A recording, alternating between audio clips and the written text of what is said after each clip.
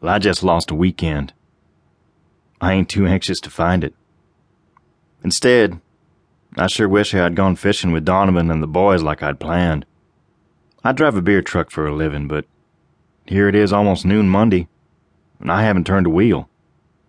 Sure, I get beer wholesale, and I have been known to take some advantage of my discount, but that wasn't what happened to this weekend.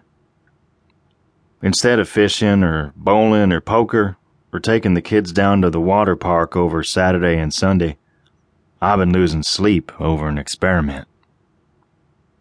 Down at the White Horse, the boys say that for a working stiff, I have a very inquiring mind. I guess that's because they always see me reading Popular Science and Scientific American and such, instead of heading for the stack of hustlers that are piled a foot deep in the middle of the big table in the reading room, like the rest of them do.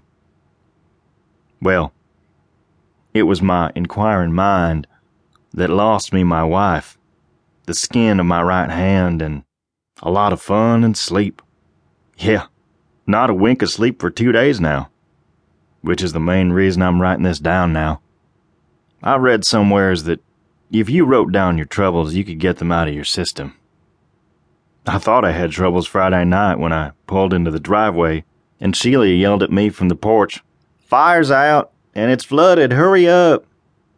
Trouble. Well, that was just the beginning.